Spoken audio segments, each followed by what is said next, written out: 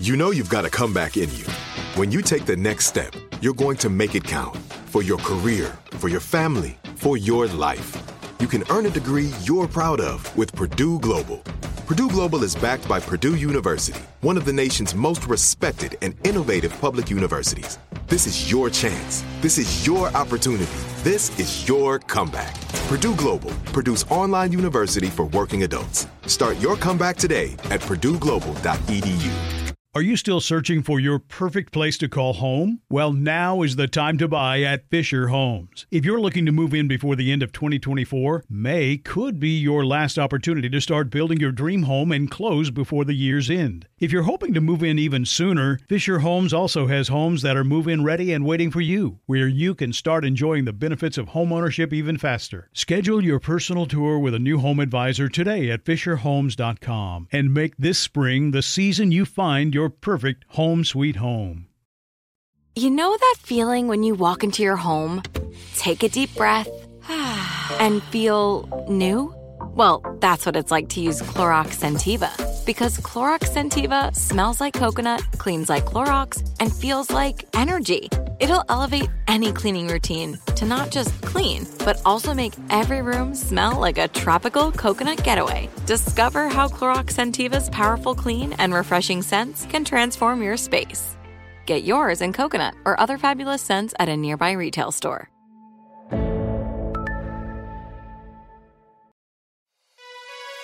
Hey, this is Stephen Furtick. I'm the pastor of Elevation Church, and this is our podcast. I wanted to thank you for joining us today. Hope this inspires you. Hope it builds your faith. Hope it gives you perspective to see God is moving in your life. Enjoy the message. How many are excited about this series that we're in? The series is called Maybe God. The subject is His voice, His will, His ways. How do I know if this opportunity comes from the Lord? And I have a scripture for you today that I think will be a great blessing in your life. It's in 1 Samuel chapter 14, verse number 6. The Bible says, Jonathan said to his young armor bearer, "Come, let's go over to the outpost of those uncircumcised men." He's talking trash about the Philistines. He calls them a derogatory name. He's talking about their uncircumcision. Wow, he must be fired up about something. He's a little belligerent. He's getting bold now. He can't afford to wait around and wait for something to happen from heaven when God has already given him a certain power on the earth. So he turns to who he has available at this point and says, let's go. It's just me and you. But touch somebody, say, let's go. Now I want you to do me a favor. If you're the only one on your row who praises God today during this sermon, I want you to go and look at somebody next to you and say, will you go with me? Amen. He said, let's go over to the outpost of those uncircumcised men. Perhaps the Lord will act in our behalf. Nothing can hinder the Lord from saving, whether by many or by few. In this third installment of Maybe God, my subject and my lesson today is called 50-50 faith. I want to teach you on this principle that has been so useful in my life as a leader, and it's useful for me as a husband, as a dad, and just as a man. 50-50 faith. I believe this principle is going to set you free in some of the areas where indecision has imprisoned you and you've been waiting around, and God is going to show you something today by the power and virtue of His word and spirit that only He could show you about 50-50 faith. Praise the Lord. I celebrated my 39th birthday this week.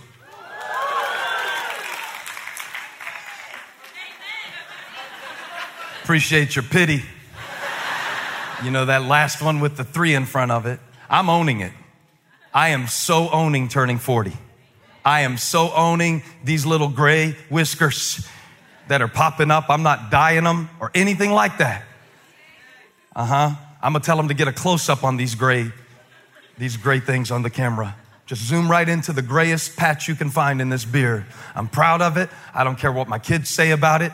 And when they tell me that my jokes are cringy and stuff like that, one of my kids told me that the other day, and I just asked him a question back. He said, your jokes are so cringy. And I just asked him a question. I said, how many people show up to hear you speak? Since I'm so cringy. Conversational parenting approach. You might want to try it sometime. But one of the things I think keeps happening to me and is really happening to me at this stage of my ministry in life, because I have been doing this as a pastor over 13 years, is that I feel so good saying that. It just felt cool. I've been doing this over 13 years. That's a long time to do anything. Amen. I've never been less certain, and I've never been more confident, all at the same time. All at the same time. And it's a strange thing how when you give up your need for certainty, you can gain a true confidence that is independent of circumstance. Can I preach to somebody today right here in this back left section of Valentine? The passage that I read to you is one of my favorites. If they were giving out an Academy Award for Best Old Testament Narrative Scripture, I would want to nominate Jonathan as Best Supporting Actor, because he's not as famous as David, but he's a pretty good example for me, and it's helped me a lot. This passage has helped me a lot through the years. Every couple years I preach it, and when I circle back to it, I see a different dimension of faith. I see a different dimension of the kind of confidence that we can have in Christ and in His promises. But I also see all of the uncertainty and self-doubt that it also entails. And that my faith is not a formula, and it can never be. The more I try to make it into a formula, the less valuable it becomes to me. When life challenges all of my presuppositions and all of my ideas about what kind of ways God wants to work collapse under the weight of real life, under the weight of real bills, under the weight of real medical reports. And I need the kind of faith that is not dependent on my presuppositions. I need the kind of faith that can deal with some ambiguity. I need a faith, like Richard Rohr says, that can be patient with mystery. I need a kind of faith that is not dependent on my plans to prevail. I need the kind of faith that can stand up against the worst thing that happens. I need the kind of faith that can shine when God goes dark, when I don't know, when I can't say it, when I can't see it, when I don't feel like I can make it. I need a faith that can withstand these seasons. Now, around the verse that I read you is a little episode. And if you've been tracking with the series, I've used a few different Old Testament passages from Judges and Samuel to try to give us some sort of arc, or to give us some kind of context for the way that transition creates opportunity for us to trust God. In this particular transition, a negative one for the nation of Israel, King Saul has really lost his way, and he's abdicated his leadership. Because of this, the Philistines, who would torment the Israelites all the way until the rule of David. Remember, Samson began to deliver them. That's last week. And you need to go on and watch that message about the parentheses and the pivot and how there's a purpose. Even if I have to leave it blank right now, God is going to do something in this empty space, in these parentheses. And I'm going to put the parentheses there, and I'm going to let God fill them, because He's too wise to make a mistake in my life. And that message is online. It's on YouTube and Facebook and Elevation app and MySpace, and if they still had MySpace, we would put it up there. Roku, all of it. When I was preaching that, it talked about the beginning of deliverance, or partial deliverance. And the beginning of deliverance happened through the judges. But now Saul, the king, was unable to commit himself fully to the ways and the will of the Lord. Rather than to engage in a relationship with the living God, he has begun to manipulate. When he begins to manipulate and treat God as some kind of mechanism to get what he wants when he wants it, he loses that unique ability that we have to hear the voice of God. When you lose the ability to hear the voice of God, you waste energy, you waste resources, you waste worry on situations that God didn't even want you to give your attention to. So that's why I need to hear His voice. Saul, having lost that ability, is now surrounded by his enemies. So much so that his people that he was responsible for leading are hiding in rocks, in caves, in thickets. I just wanted to put the word thickets in there because I don't get to use it on an everyday basis. But we're all hiding in places. Sometimes we find ourselves tucked away in mindsets, in patterns, in isolation, away from people, away from life, away from joy, away from risk, away from opportunity. And this was the situation in 1 Samuel 14. Pick up verse 23 from 13. Now a detachment of Philistines had gone out to the pass at Michmash. It's always helpful to point out that the enemy always attacks you at the passages. He always attacks you at the places of transition from what you knew to what you don't know, from where you were to where you're going. And so when he can set up an ambush at the passage, he can keep you from moving forward in those transitional, pivotal moments of your life. And then one day, somebody shout one day. One day, Jonathan, son of Saul, said to his young armor bearer, come, let's go over to the Philistine outpost on the other side. But he did not tell his father. Be very careful who you talk to about what God is doing inside of you. Be very careful who you communicate with about the impressions that God is stirring inside of you. If you talk to the wrong people about the right idea, your idea will die before it has the opportunity to conceive and give birth to what God is doing in your life. How many know I'm right about that?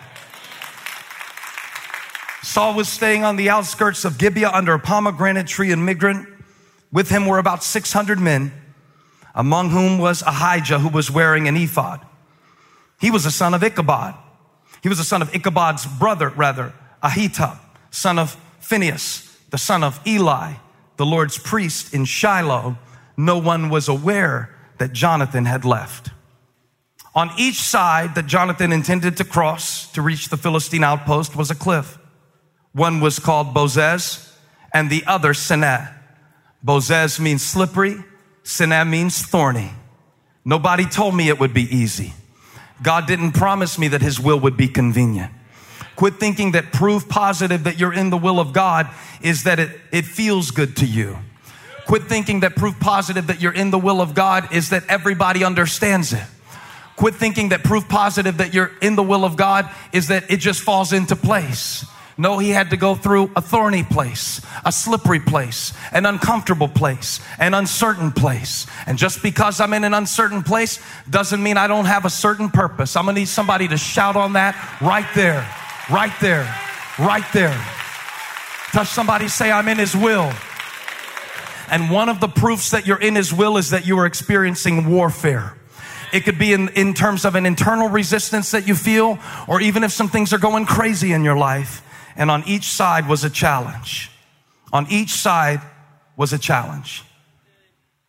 One cliff stood to the north toward Michmash, the other to the south toward Geba. And Jonathan said to his young armor bearer, come, let's go over to the outpost of those uncircumcised men.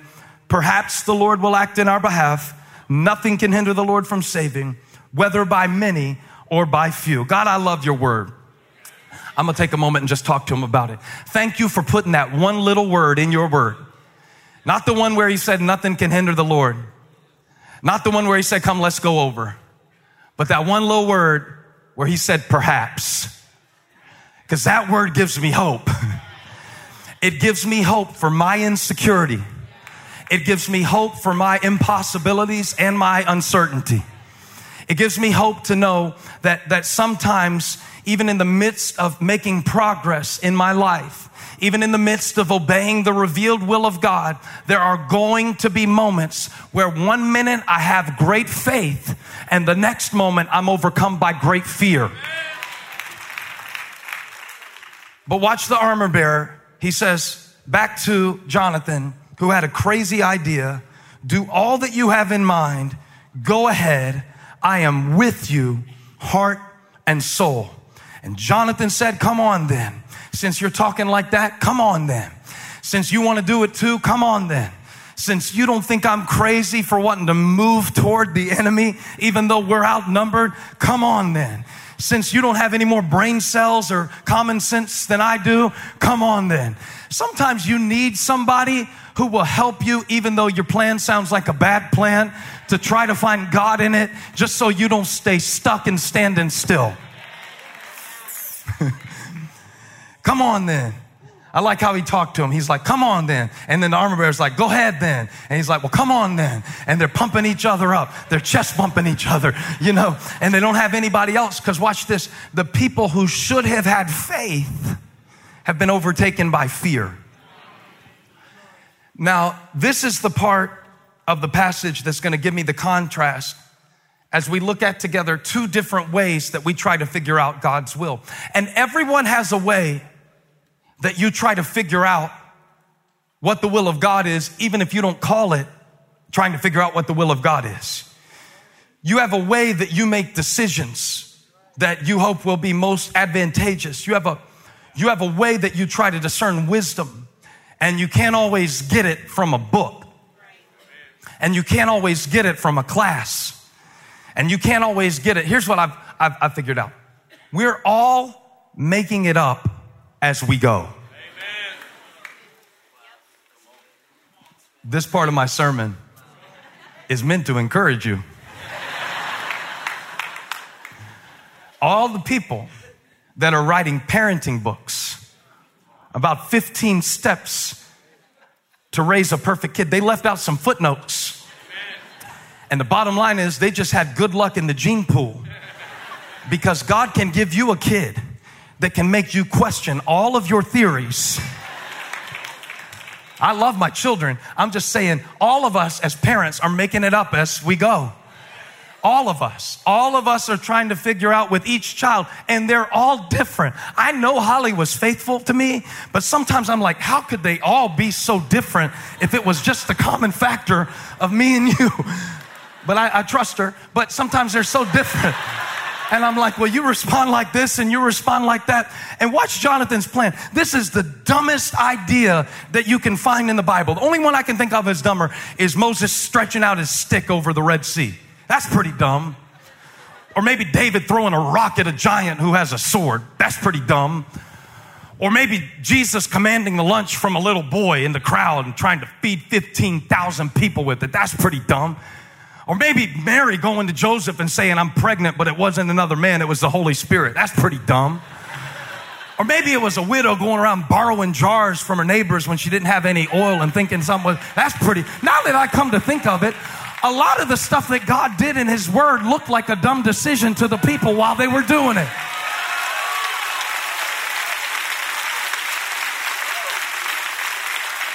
Listen how dumb this is.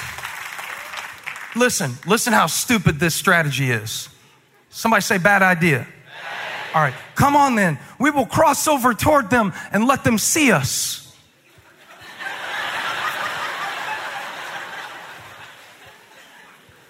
Thought you were supposed to sneak up on somebody if you wanted to kill them, but whatever. If they say to us, now watch this, he's making this up. Because I want you to notice one thing about this passage. God gives Jonathan the victory, but God doesn't say a single word. The only people who speak in this passage are Jonathan, his assistant, and his enemies. God doesn't say a word.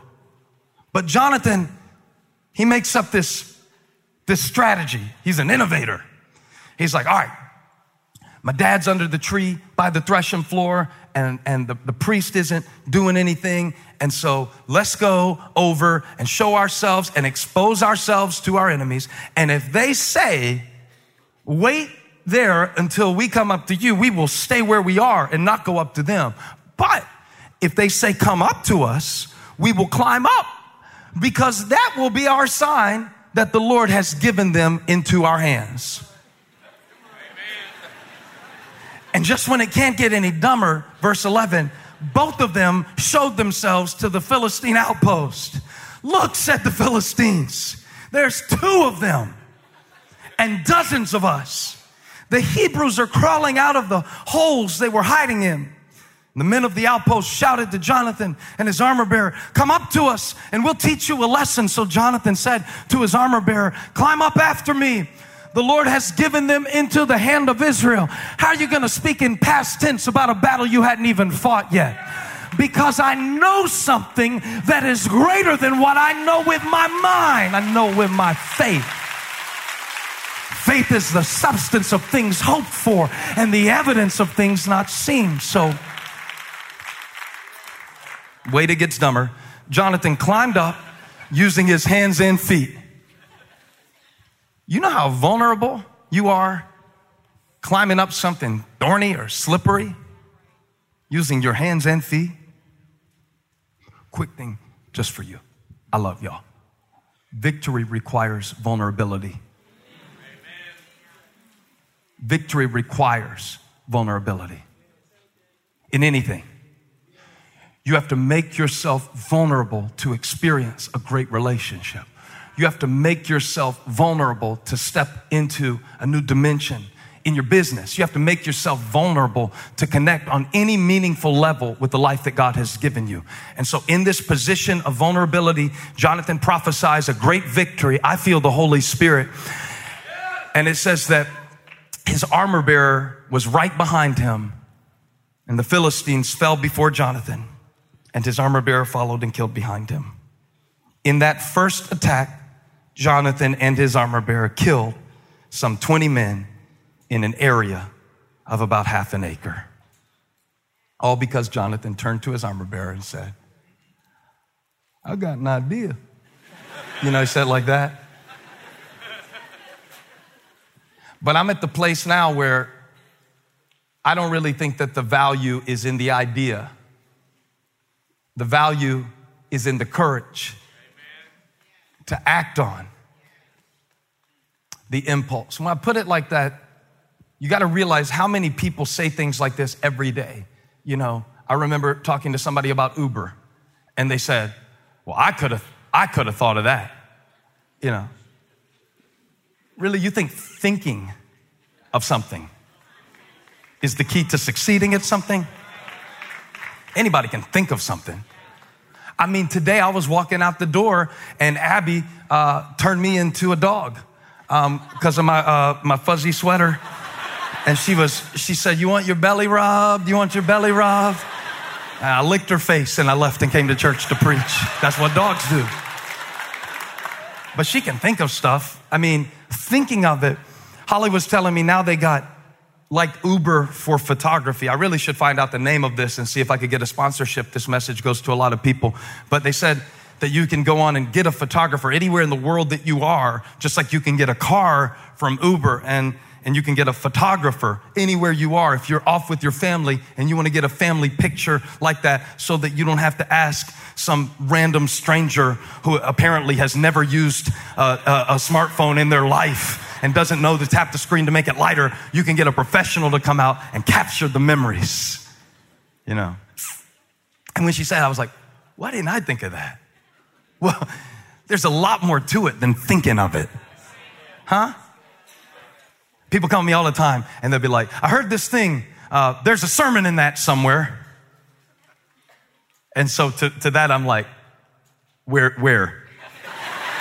Like, just because they could think of it. You know, I read this headline. You should preach about that. You should write a song about that. And I'm like, you should shut up until you can write one of your own. I know you mean well, but the hard part isn't thinking of it. The hard part isn't thinking of it. And this is why when they give you advice sometimes in marriage, like, be the first to say you're sorry. It's not the thought that counts. Can I upset conventional wisdom for a moment? One thing that was really, really striking to me in the text was not what Jonathan did, but what the people who should have been leading were doing at the time when Jonathan had to act on something that was partial and imperfect. When the Bible says that Saul was staying on the outskirts of Gibeah under a pomegranate tree with 600 men, I always skip this verse because the names were hard to pronounce. I was preaching this passage when I was 17 years old, and I didn't know how to pronounce these names, and I still don't, but then I figured out you don't know how to pronounce them either, so if I just say it with enough confidence, we'll move on. But in skipping it, I missed something that became very important to me about the ephod. It says that the Lord's priest was wearing the ephod under the pomegranate tree. Now, the ephod was more than just an article of clothing. It was an instrument for seeking the will of God. On the ephod, the high priest would wear a breastplate. On the breastplate would be 12 stones with the names of the tribes of Israel, representing their special presence in the presence of God. When he would wear the breastplate into the most holy place to make atonement for the sins of the people so that they could be forgiven once a year. The instruction was given to the priest about what to make sure he kept close to his heart. It started with Aaron in Exodus chapter 28. If you could give me this text. That he will bear the names of the sons of Israel over his heart on the breastplate of decision. In the literal translation, it's the breastplate of judgment. It was what he wore when the judgment of God was conferred on the sacrificial animal that took the sins of the people away from the camp. It was the breastplate of judgment, but here it is translated the breastplate of decision as a continual memorial for the Lord. And here's why. Next verse, please. Also put Urim and Thummim, which are two special stones that would go not on the breastplate, but behind the breastplate. When the priest wore the ephod, which was like a kitchen apron, where he would keep the vestments that were appropriate for his duty. And on that ephod was the breastplate, and behind the breastplate was Urim and Thummim. Whether these were stones or some other sort of special object, we are dependent on the incomplete records of archaeologists to make known to us. But one thing we know, it was one of the ways that God spoke about his will to his people. He spoke through the prophets, he spoke through dreams, and he spoke through these stones. I'm gonna call them stones because that's the closest thing we can know to what they were. One represented yes and one represented no. That was Thummim. Urim was a little different. It was said to be a stone that would light up. And watch this.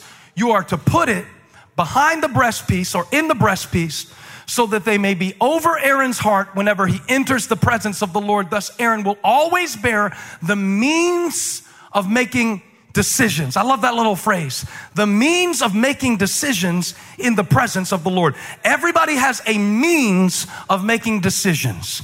Everyone has a way that they try to figure out, where is this going? Can I trust this person? And I like this method a lot because all the priest had to do was take out the stones, the Thummim. It stands for perfection or decision. And then he would take Urim, which represents light, which always represents revelation, which always represents knowledge. And when God would speak through these stones, you would inquire of him. And if the answer was affirmative, Urim would light up and you would know God wants us to do it. Like when David was facing a battle at Ziklag and he had to go back and recover his family and the families of his men. And he asked the priest, bring me an ephod because I need to seek the Lord. Because if I go into this battle and God doesn't want me to go in this battle, if I do this venture, if I go after this thing and God doesn't want me to do this thing, I'll be defeated. But if he says yes, no power in hell can stand against me. Nothing can hinder the Lord from saving, whether by many or by few. So David said, bring me the ephod. Because if God gives me light on this situation, I can fight this battle. If God gives me light on this situation, I can stand the trial. I can stand the test. I can pass it. I can do it. If God says yes. But sometimes God would say no. And then sometimes the stone would do nothing.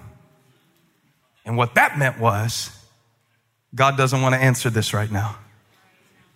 In other words, if I can take you back to middle school, I love you. Do you love me? Check. Yes or no. And sometimes I would put a third box called maybe. And sometimes they would ask God, should we go? Should we stay? Should we do it? Should we not? And the son would do nothing. What do you do with them? Maybe. Because a lot of times in our life, don't you wish you had a Urim and a Thummim in your closet? Come on, right next to your belts. I'd rather have a Urim and a Thummim than a Rolex. I mean, iced. I would love if I could. What a blessing it would be. You know how many staff members I never would have hired to begin with? Come on, this is a big church. Can I be real with you?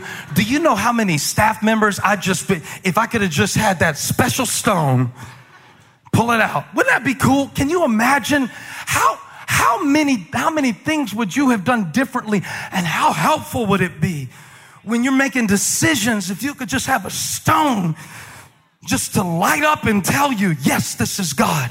You know how your kids start hanging out with friends and you're wondering like, I don't know about these parents. They seem kind of like, I don't know, I smelled something on their clothes. It smelled like it might have been weed or maybe it was something else, but I'm not sure. Lord, should I let my kids hang out with these kids? And God says, yes, and you could get some sleep. Or, God, should I take this job? It's got more pay, but it's going to mean more hours. I just think it would be so cool if it would light up and tell me. And yet God knows something about me that I don't know about me, is that even if he gave me the light to know what to do, a lot of times I wouldn't have the faith to do it. You're going to make me preach by myself and sit there looking at me like I'm an entertainer? The truth is that even sometimes when you know what to do, even sometimes when you know this is God, and they had these stones, they had these stones, it was behind the breastplate, and the breastplate was under the pomegranate tree, and the priest was doing nothing with it. They had the means of making decisions to know the will of God, but their fear had put them in a place, and their complacency had put them in a place. Because when you have the instruments but you don't use them, how can God speak to you when you can't find this between Sundays? How can God give you his wisdom?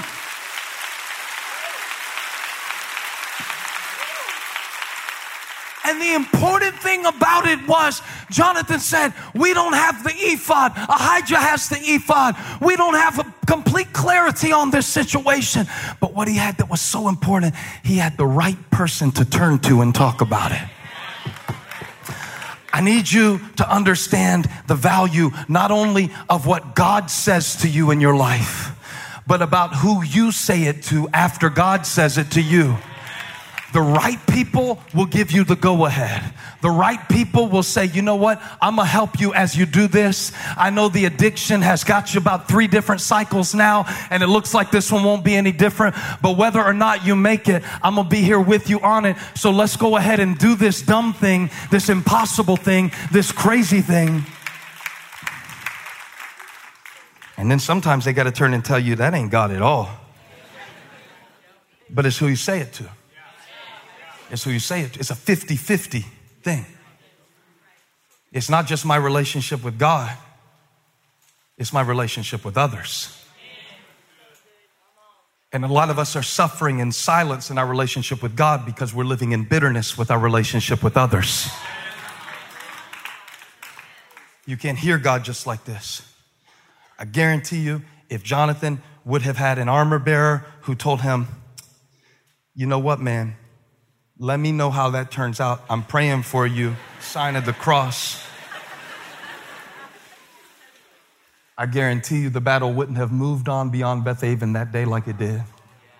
And even for me, I can say this.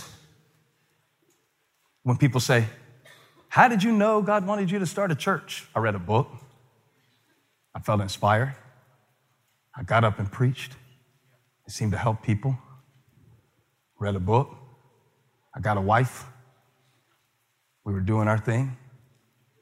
One day she looked at me in the mountains of Tennessee. We were at some youth camp. Carl Carty was leading worship. We came back to the room. People say, how did you know, how did God speak to you? It was time for you to start the church. Because I wanted to start it when I was 40. The church wouldn't even be here right now if Holly didn't turn to me, not God. She was my Urim. God used her like that. She said, it's time for you to go start this church. I said, when I'm 40. She said, no. Now look, JJ, if you hear me saying on this message, God's calling you to go. You know how many people I've seen go start coffee shops because they like coffee? And they hear a message like this and abuse it. And they think that the whole point of the message is just go do the dumbest thing you can think of that you have a halfway interest in and then blame the devil when it doesn't work out because it was spiritual warfare and attack and nobody believed in my dream and I'm nothing but a Jesus on the cross and Garden of Gethsemane squeezed like the olives and the oil's coming out. All of that is dumb because I'm not even talking about that. I'm talking about who you talk to about what God is saying to you. And now I get to return the favor. The other day she turned to me and was like, hey, I'm about to tell you something that I think God is speaking to me, because it's always a 50-50 thing. Always. Always.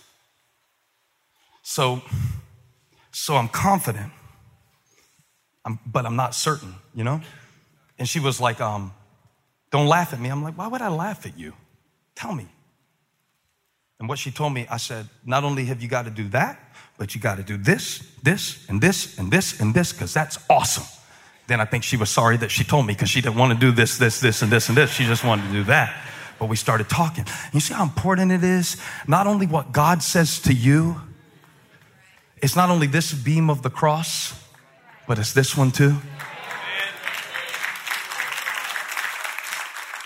So I don't have Urim and Thummim, but I got Eugene. I needed a rhyme. It was a stretch at best. And Irene, and I got people. Now this is so key. It's a 50-50 faith. It's a 50-50. That means it is a divine partnership where Jonathan says, you know, there is something that God can do, and then there is something that God will not do that only we can do. Faith is 50-50. James proves it clearly. Not only does Jonathan exemplify it, James explains it when he says faith without works is it takes two. This is a 50-50 proposition.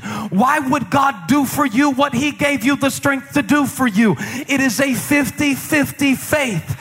It is not my faith that saves me, and I'm grateful for that. How many are grateful that your faith in Christ for salvation is not 50-50? Come on, because if it was, I would be in hell before Monday at 3 p.m. Eastern Standard Time. But because he is my great high priest, y'all, I'm about to get happy on this sermon. And because he took the breastplate of his own righteousness into the most holy place and shed his blood on the mercy seat, I don't ever have to doubt if he wants to see me or hear me or love me or throw his arms around me. He is my righteousness and I am his child, and he is my great high priest. Come on, shout about it like you got the good sense to know this thing doesn't depend on me.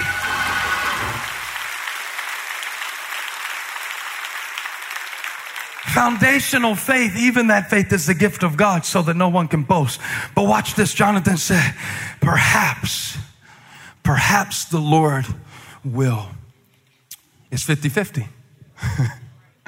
I know he can, I think he will. 50-50.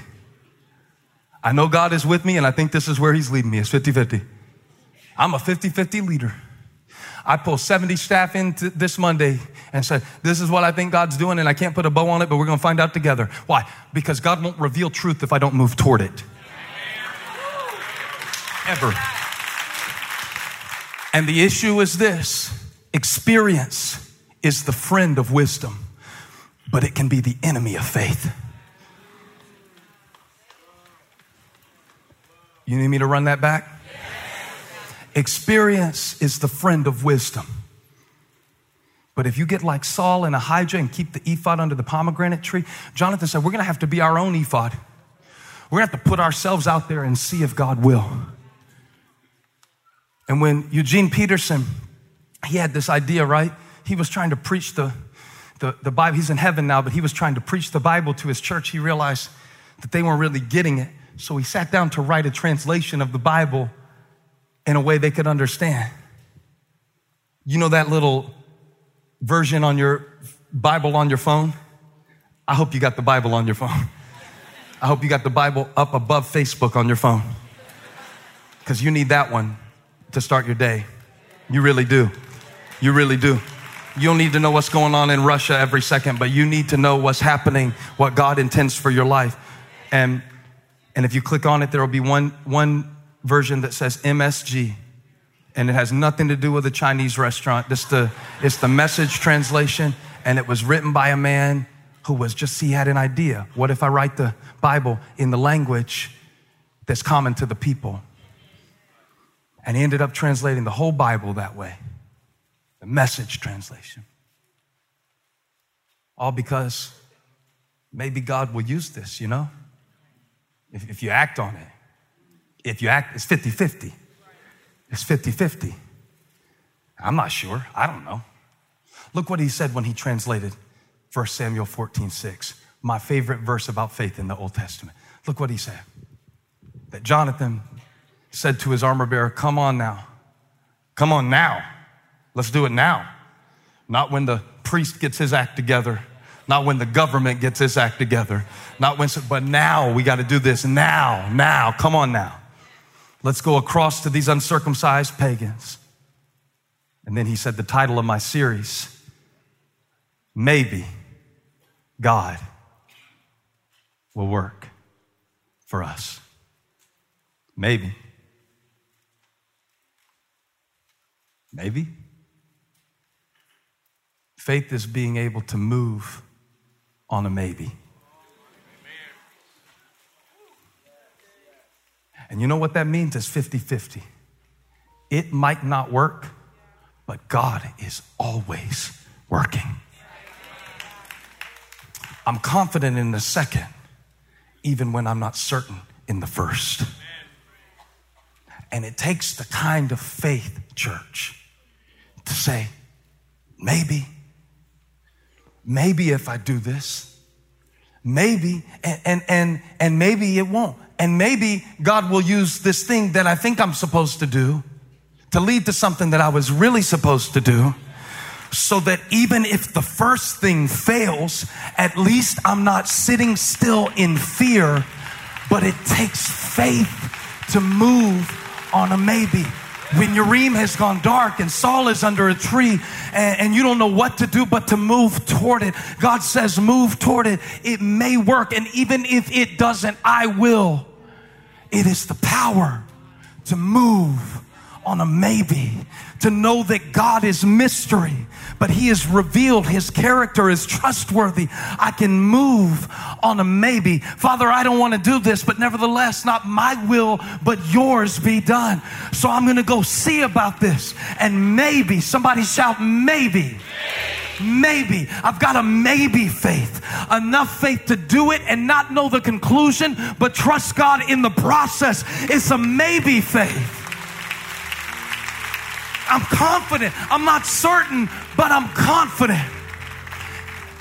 And you will find yourself many times in your life in a maybe moment. Some of you are there right now. It's a maybe moment for you. Maybe you are giving yourself to a marriage that you don't know if it can live like Ezekiel in the valley of bones. You don't even know if anything's going to happen, but you're prophesying and speaking forth and believing God to send the winds, and you're living in the maybe moment. Maybe if we start a church. Maybe. I know who God is. And I know nothing can stop him, but it's 50-50, man. You want to do it anyway? Maybe. The miracle is in the maybe. I wish I could preach this to every discouraged heart today. God lives in a place called maybe. Faith lives in a place called maybe. So if you are in a maybe moment today,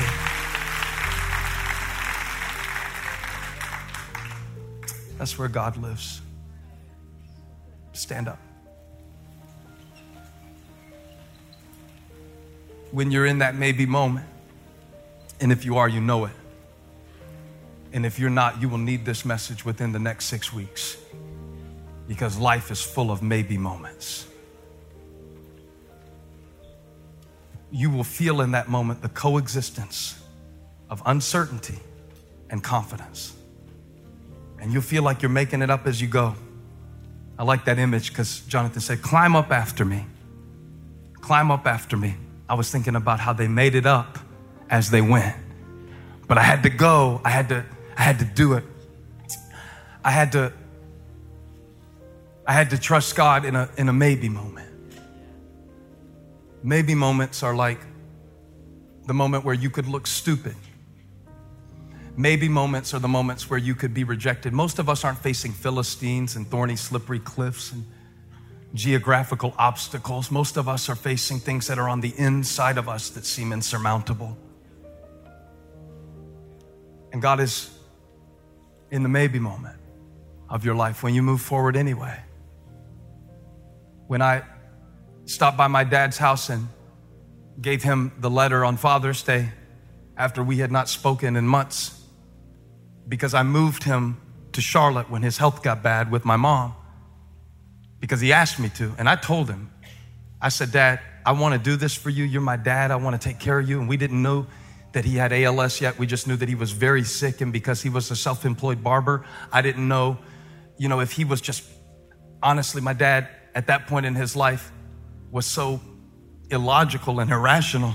I didn't know if it was a good idea or not, but I knew my dad was asking me for help, and I knew that something was wrong. And when he asked me to do it, I knew something inside of me knew, like, this could turn out really bad. Like I told my dad, I said, you live 3.5 hours away from me right now, and that works pretty good for us. If you come up and we're all up in each other's space, it might not be good. And he said, I need you to do this for me. And I said, I'll never forget telling him, I don't even think this is a good idea, but I'm gonna do it. You asked me to, and I love you. But please, when you come up here, please, when you come live in Charlotte, I knew my mom would be fine. She's great. But I was like, please don't do any of this crazy stuff. And honest to God, no sooner than I sent the moving company to give him an estimate, he chased the moving company out of the yard with his walking cane. I mean, this guy, he was a good dad for a lot of my life, but by this point, his medications, as well as his physical condition, he was starting to really lose his mind. But I knew I needed to move him anyway. And it didn't make sense at that point. In fact, when he got here, when he finally moved, after running off the moving company, after he finally found a moving company that was fit to move him, and I went to go see him and check on him in the house that we had found for them, first thing he did when I walked in the door was complain about the house. When I tell you that I said some Hebrew words and some Greek words, some Moncks Corner words, some compound cuss words, and it was like over the next few months, every bad thing that I thought was going to happen if I tried to do the right thing start happening. And what was the weird contrast was my ministry was going so great and the church was growing, and my dad and the way he treated my mom, and eventually he left. He went to go live by himself. It was like culminated in this horrible, like the worst Thanksgiving ever, where we went to see him. The only place he would live was in this nursing home. And they had him calling bingo in the nursing home. And yeah, it's okay, you can laugh about it, because it was like, how did we come to this? Like, how can they not even live together? How did we spend all this money and all this time, and he raised me all this time and coached my teams and all this, and then it's gonna end like this. When we would try to talk on the phone, he would end up yelling, I would end up yelling, and then I'd end up preaching, and then I'd go back and talk to my dad, and I'd end up yelling, and he would end up yelling. But when I went by his house on Father's Day, I thought, well, maybe if I write down, I took a notebook and I told Holly, can you drive for me for a minute? We were coming back from a family trip, and I said, I need to do something real quick. Can you drive for me? And can we stop by my dad's house? He was living all alone at that time by his own choice. And I sat there while Holly drove, and I wrote down a memory for every year that I had been alive of him being my dad. Because I knew we couldn't talk, but I thought, well, maybe if we could just communicate in writing. And when we showed up at the house and he opened the door, I kind of like threw the list at him, like, Happy Father's Day. Made a list for you. Because maybe this is a dumb idea, but maybe it could open a door for us to have a relationship.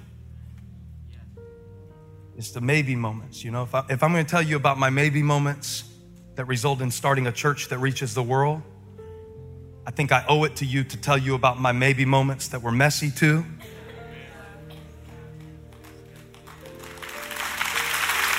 It's not always so clear. It's not always so perfect. It's not always so brilliant. It's not always so strategic.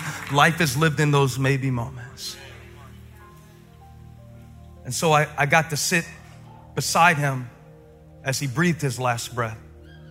After 3 days that hospice had been in, much later, after a progression where my mom graciously let him back in the house and cared for him until he died. And I got to be there reading to him from Charles Spurgeon's sermon, The Peaceful Sleep of the Beloved, after I sang to him the Old Rugged Cross. And I thought he was going to pass quickly, but he stayed around like 3 days, and I ran out of hymns and started having to sing James Taylor and Hootie and the Blowfish.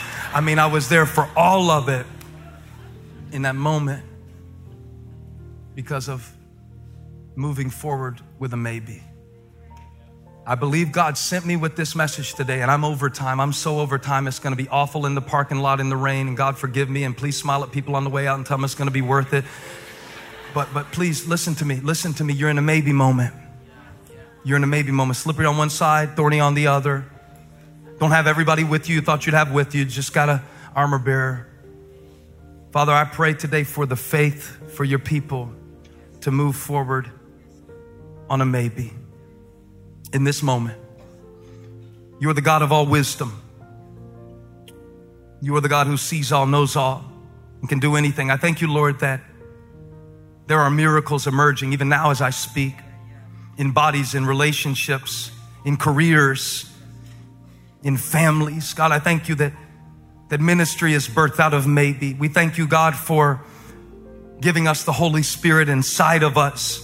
We thank you for giving us the finished work of your Son to let us know that you are good and you do good, and all things work together for the good of them that love you.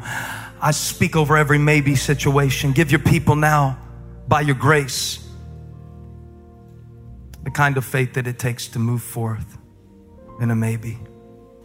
For we believe that nothing can hinder you from saving, whether by many or by few. Thank you for joining us. Special thanks to those of you who give generously to this ministry. It's because of you that this ministry is possible. You can click the link in the description to give now, or visit elevationchurch.org/podcast for more information. And if you enjoyed the podcast, you can subscribe, you can share it with your friends, you can click the share button, take a screenshot, and share it on your social stories and tag us at Elevation Church. Thanks again for listening. God bless you.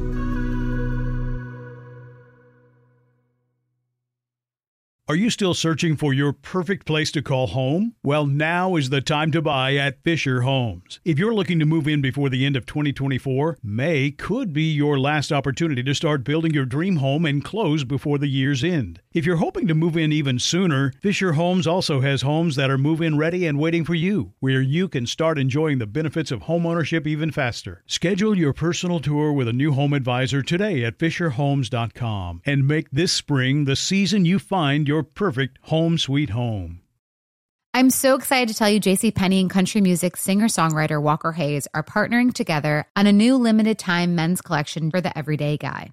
What I love about Walker Hayes is his laid-back nature. He's a family man, and being a country megastar while also having 7 kids, you know he likes to keep his style cool and casual. This new collection is perfect for the guy living the t-shirt life or someone wanting some fresh options that feel just as good.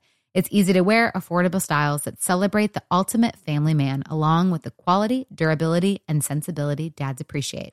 Available online Saturday, May 4th at jcp.com and in-store Thursday, May 16th, just in time for Father's Day.